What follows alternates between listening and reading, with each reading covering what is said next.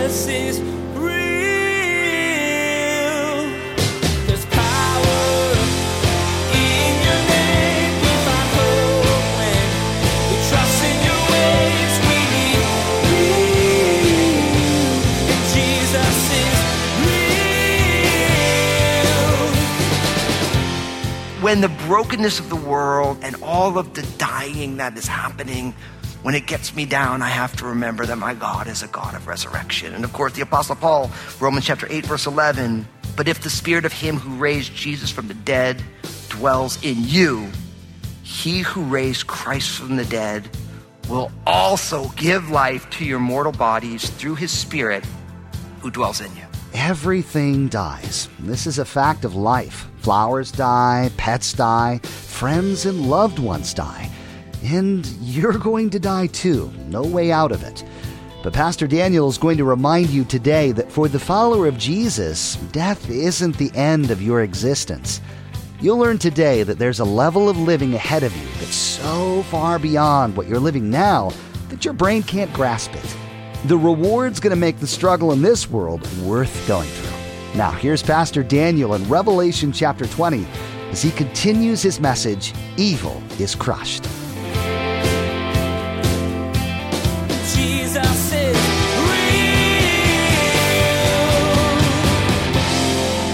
What is fascinating about this is that this is what the devil's role and job always is to bring deception. Which, if you look at our culture and our world today, is on full display because we live in a what is truth culture. Everybody says, well, I have my truth. And you really can't put a personal pronoun in front of the word truth. If it's your truth, it's actually your opinion. That's how it works. But we live in a world where it's like no one is entitled to say this is the truth, except Jesus said, I am the way, the and the life, and no one comes to the Father but by him. So in our culture, we have a truth problem. But we really don't have a truth problem. We just have a comprehension problem. So what Satan's job always is in all of our lives is to deceive us so that we don't believe the truth. And he does it for his own advantage. Like if someone is deceptive with money, they will lie to you, so make you believe something wrong so that they can advantage themselves. So it's to a personal advantage. And really what you find with Satan is that there's an old saying that misery loves company. And Satan's miserable, and he wants the glory, and he knows that if you don't give God the glory, then he thinks he gets the glory. That's his goal. So deception is real. Now here's the thing. It's really easy to sit in church, to stand in church, to preach in church, and say, listen, the world is deceived. But I'm here to tell you, deception is at play in all of our hearts and in all of our lives on some level. And growth in Christ, growing in our faith in Jesus is a perpetual bring our lives into the light and saying, Lord, where am I believing a lie? Where has deception taken root in my heart and in my mind, in my life? Because what you believe, you end up acting out. It begins with a belief, and that belief leads to an action. So at the level of what we believe, when deception is at play, then Satan can have fun. And it says that Satan deceived all the nations, and he seeks to deceive all the people. The serpent deceived Adam and Eve by his craftiness. It's always the same thing. So for each one of us, things like reading the Bible and being a part of church, being in a group, praying, worshiping, these are all opportunities to bring our lives into the light so we can see, what are the lies that I believe? Now, here's what I want to tell you. Don't think for one second that you don't believe any lies. Because we all do. We're all growing. Sometimes we have the right belief, but the wrong application of that belief. Sometimes we have the wrong belief, but we apply it in a way that actually makes it look good. For all of us, life is constantly about being like, what are the deceptions that I've bought into? And how do I repent of those, which turns from the deception and turns to God so that I can grow? And I'm here to tell you, no matter how long you walk with Jesus, there are a lot of these. It's like peeling an onion away where there's always, oh, I can't believe I used to believe that. I can't believe I used to do that. And if you feel that way, that means you're growing. You're not what you used to be. You're not what you're going to be. But the key for each one of us is to be on that journey saying, I want to believe no lies. My bride, Lynn, we were just talking about this recently. It was so cool. We were talking about something. She's like, well, we always have to make sure we discern what is truth and what is falsehood in the midst of this. And I'm like, ooh, so good. That fits right in my sermon. Thank you very much. I'll preach that one. But for you, for me, for us, we need to say, where is deception at work in my life? Now, you can always find where the deception at work in your life when the way you're holding whatever you believe does not have the fruit of the Spirit at work in it. So if what you believe does not make you more loving, more peaceful, more joyful, more patient, more gentle, more kind, more self-controlled, that's how you know. You're like, oh, there's some deception there. And Satan's job is to deceive, but he's going to be bound so that that deception ends. Now, it's important to remember, because we don't want to have kind of a satanic obsession in our lives. Sometimes you can go in church and they're like, it's all like, everything's like an obsession with Satan. You have to remember 1 John 4:4 says this, you are of God, little children, and you have overcome them, because he who is in you is greater than he who is in the world. And that's cool, isn't it? It's a good reminder. He who's in you is greater than he who's in the world. So the power of God is greater than the power of the enemy. But we're not ignorant of his devices. So we have to ask the Lord to help us root out the deception. Now, you notice what's going on here. It says he's bound, and he's going to be shut up, that he won't deceive for 1,000 years, until the 1,000 years were finished. But then after these things, he must be released for a little while. Now, this is where things get weird. I'm going to keep reading for you. It says, verse 4, and I saw thrones, and they sat on them, and judgment was committed to them. Then I saw the souls of those who had been beheaded for their witness to Jesus and for the word of God, who had not worshiped the beast or his image, and had not received the mark on their foreheads or on their hands. And they lived and reigned with Christ for 1,000 years. But the rest of the dead did not live again until the 1,000 years were finished. This is the first resurrection. Blessed and holy is he who has part in the first resurrection. Over such the second death has no power. But they shall be priests of God and of Christ, and shall reign with him 1,000 years. So what we see here is that really we're encouraged here to enjoy the first resurrection. Because I get that right from verse 6. Blessed and holy is he who has part in the first resurrection. Right? So we want to enjoy the first resurrection. But really this whole section, and really the binding of Satan, is really so that there could be this 1,000-year period. Now, when you hear the word 1,000 and years, what do you think of? The millennium, not the millennials, the millennium. Now, if you want a really controversial topic among biblical scholars, bring up the millennium, and then you will find everybody draws their battle lines. There are 3 primary positions on how people deal with the millennial reign of Jesus, this 1,000-year period, and they can't agree on almost anything. It's a beautiful thing. One's called premillennial, one's called postmillennial, and one's called amillennial. Notice they all have the word millennial in it, right? Because it's all about this 1,000-year period. So it's all about the prefix. Everybody remember English comp? So pre means what? You guys are so smart. You must go to a great church with a great pastor. No, I'm just kidding. So premillennial means Jesus comes back before the 1,000-year reigns. Postmillennial means what? He comes back after the 1,000-year reign. And then amillennial means what? No millennium. The word a means no in Greek or Latin. So like agnostic is a, no knowledge. Gnosis is knowledge. Atheist, no, theist, God. So the word a means no before. So there are people who believe that Jesus comes back before the millennium. Some people believe he comes back after the millennium. And then some people are like, oh, hell, there actually is no millennium. Now, here's what I want to tell you. People love Jesus. They love his word. They take it really seriously, and they hold all these positions. Now, those are just the three bases, so to speak. But then there are all sorts of people on different places in between all the bases. And then there's some people who don't want to run the bases at all. That's a different discussion. If you've been with us in this series, and I'm going to nerd out for a second, so if I shoot over your head, just kind of hang with me and I'll come back to normal land. But depending on how you choose to interpret the book of Revelation gives you certain parameters by which you interpret the book of Revelation. So what's interesting is for people who hold the book of Revelation, that everything is absolutely literal and futuristic. So everything is hyper literal. This is going to happen in the future. Then you land at premillennial because it says in Revelation 19, Jesus comes back and then he establishes the millennial reign. Okay. If you believe in a more symbolic interpretation, then you end up with the postmillennial position because you're like, well, listen, Jesus is reigning through the church now. He's here in the spirit now, and Satan is actually subdued now. So if you have a symbolic interpretation, then you end up with kind of a more postmillennial. And then the amillennial position is very interesting because really what they're saying is the phrase 1,000 years in the Bible doesn't mean a literal 1,000 years because 1,000 years is just a really long time. Like it says in the scriptures that a day is as what? 1,000 years. It says that God owns cattle on 1,000 hills. Do you mean he doesn't own it on 1,001 hills? Maybe he owns cattle on 999 hills.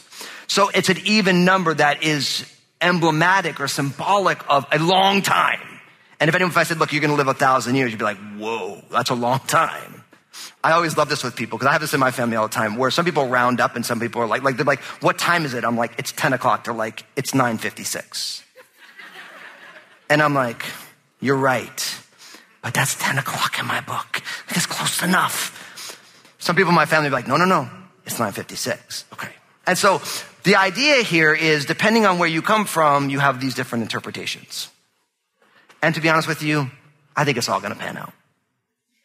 In the scriptures, what you find is that the reason God's good world doesn't work quite right is because of the presence of Satan and his deception. And in order for things to work the way God intended it, Satan needs to be bound and removed so that this thing can work the way it's supposed to work. And that's really what we're getting at here, that with Satan being bound, everything is together. And now you have this resurrection. Now what's interesting in verse 4, the resurrection is really focusing on those who were martyred during that tribulation period when the Antichrist is at work and the mark of the beast and all this. It's almost like you have a tiering of the resurrection. Now listen, I said that out loud and I don't want you to overstate what I'm trying to say. Because who was the first fruits of the resurrection?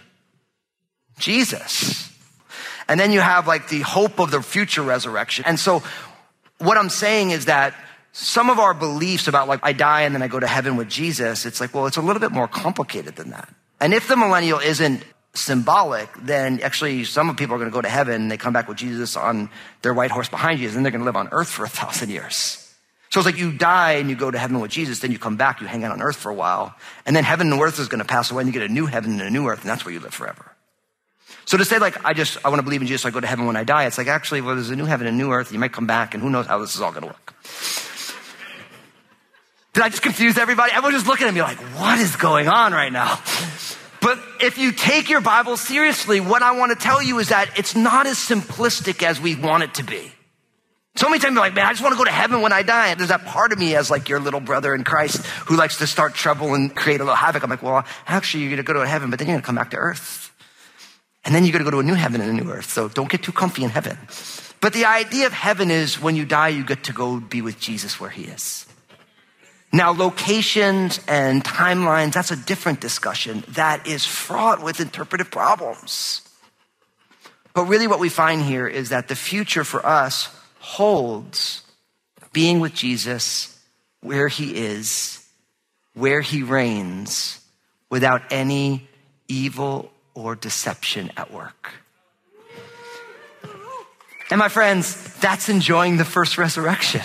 That's what this is all about. I love this. Blessed and holy is he who has part in the first resurrection. Over such the second death has no power, but they shall be priests of God and of Christ and shall reign with him 1,000 years. Now, of course, you're like, what's the second death, Fusco? We're going to get to that in a second. So hold your horses.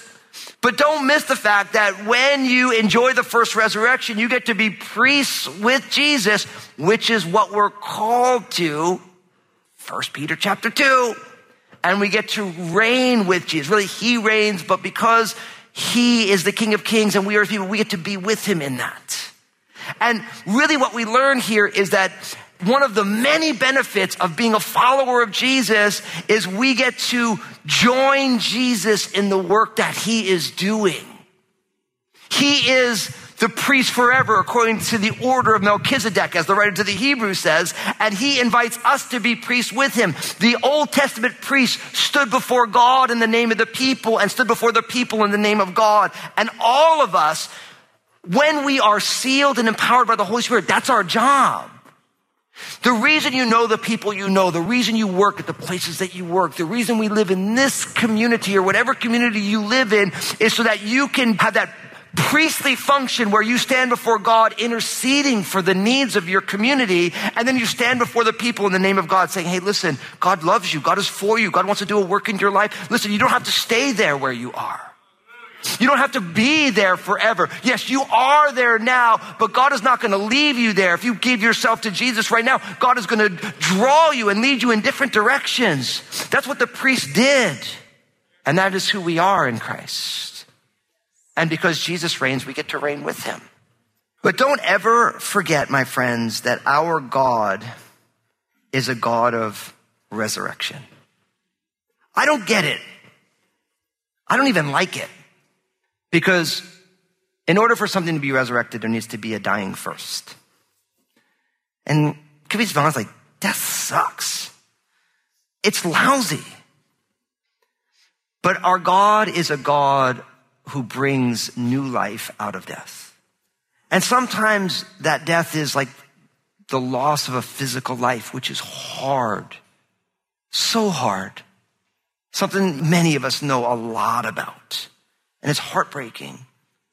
But other times it's, we have to die to ourselves. We were singing about it earlier, right?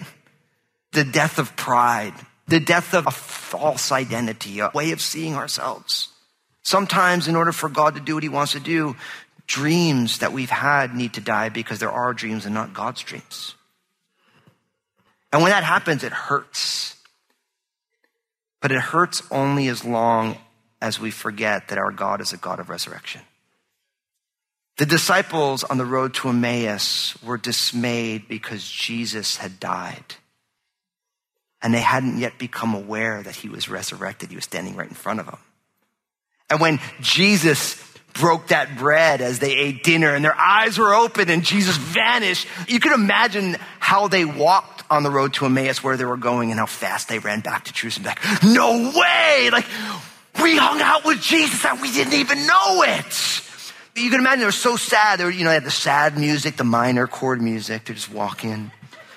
Are you the only one who doesn't know? I mean, we had so much hope in Jesus of Nazareth, and now he's dead. And you can just imagine them rolling back like, yeah, like he's alive. And for each one of us, we have to remember our God is a God of resurrection.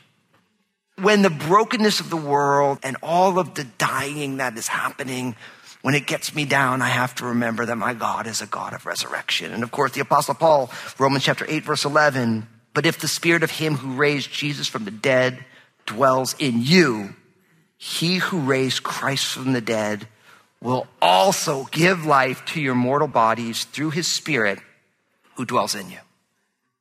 My friends, if you're here today and you are born again, you've put your faith and trust in Jesus, the same spirit that raised Jesus from the dead is in you. And he will raise us up on that last day. And that is great joy and great hope. Now, verse 10. I could talk about so much stuff in all this. It's amazing. All the things that I don't tell you guys is really what freaks me out. Verse 7, it says, now when the 1,000 years have expired, Satan will be released from his prison and will go out to deceive the nations which are in the four corners of the earth, Gog and Magog, to gather them together to battle, whose number is as the sand of the sea. They went up on the breadth of the earth and surrounded the camp of the saints and the beloved city. And fire came down from God out of heaven and devoured them. The devil who deceived them was cast into the lake of fire and brimstone, where the beast and the false prophet are, and they will be tormented day and night forever and ever. So what we learned here is that there's one final rebellion is crushed at the end. So you see what's going on here. Jesus comes back and Satan is bound for 1,000 years. He's placed in the lake of fire. But then after the 1,000 years, he's released and he one final rebellion, right? That's what we're learning here. And everyone's about to say, well, who in their right minds would be a part of that? And that's a great question, but we should be asked that question for today and not for what happens after the 1,000-year reign of Christ, if that's a literal thing, which I think it is, but that's a different discussion. Why would someone not want to follow Jesus? And that's always the question. But you have to realize that there are people who are enter the millennial reign of Jesus, if that's a literal thing, which I think it is, but I'll say if, for those of you who don't, I'm fine. We're not going to fight about it. We'll all be there anyway. If we're in Christ, we're going to be there. It's going to be crazy. But what's interesting about it is there's people who move into the millennium who were alive in that last generation who weren't at the Battle of Armageddon, but they don't actually believe in Jesus. So when Satan comes and he brings deception, people are going to fall for that. Now, the other big question is why would God do it this way? And the answer is I don't know. I'm not God. I'm just telling you what it says. But what you have is Satan is released and there's one final rebellion. Now, what's interesting, if we take the millennial reign of Christ literally, there's all of these passages in the scripture about Jesus as the great king who rules in righteousness. And people say, well, that actually happens in the millennial kingdom in its fullness, like where the lion will lie down with the lamb, a child will be able to play in the serpent's hole. Like lions and lambs don't lie down together. One feasts and the other one's gone. You don't let your kids play in viper holes because they get bit and you love your kids. And even if you don't love them at that moment, you still want them to get bit by a snake. So you protect them. But in the millennial kingdom, there won't be all the death and the violence and all the things that are going on. And so people say, well, that's going to happen when Jesus returns and he sets up his kingdom on the earth. That's how that works.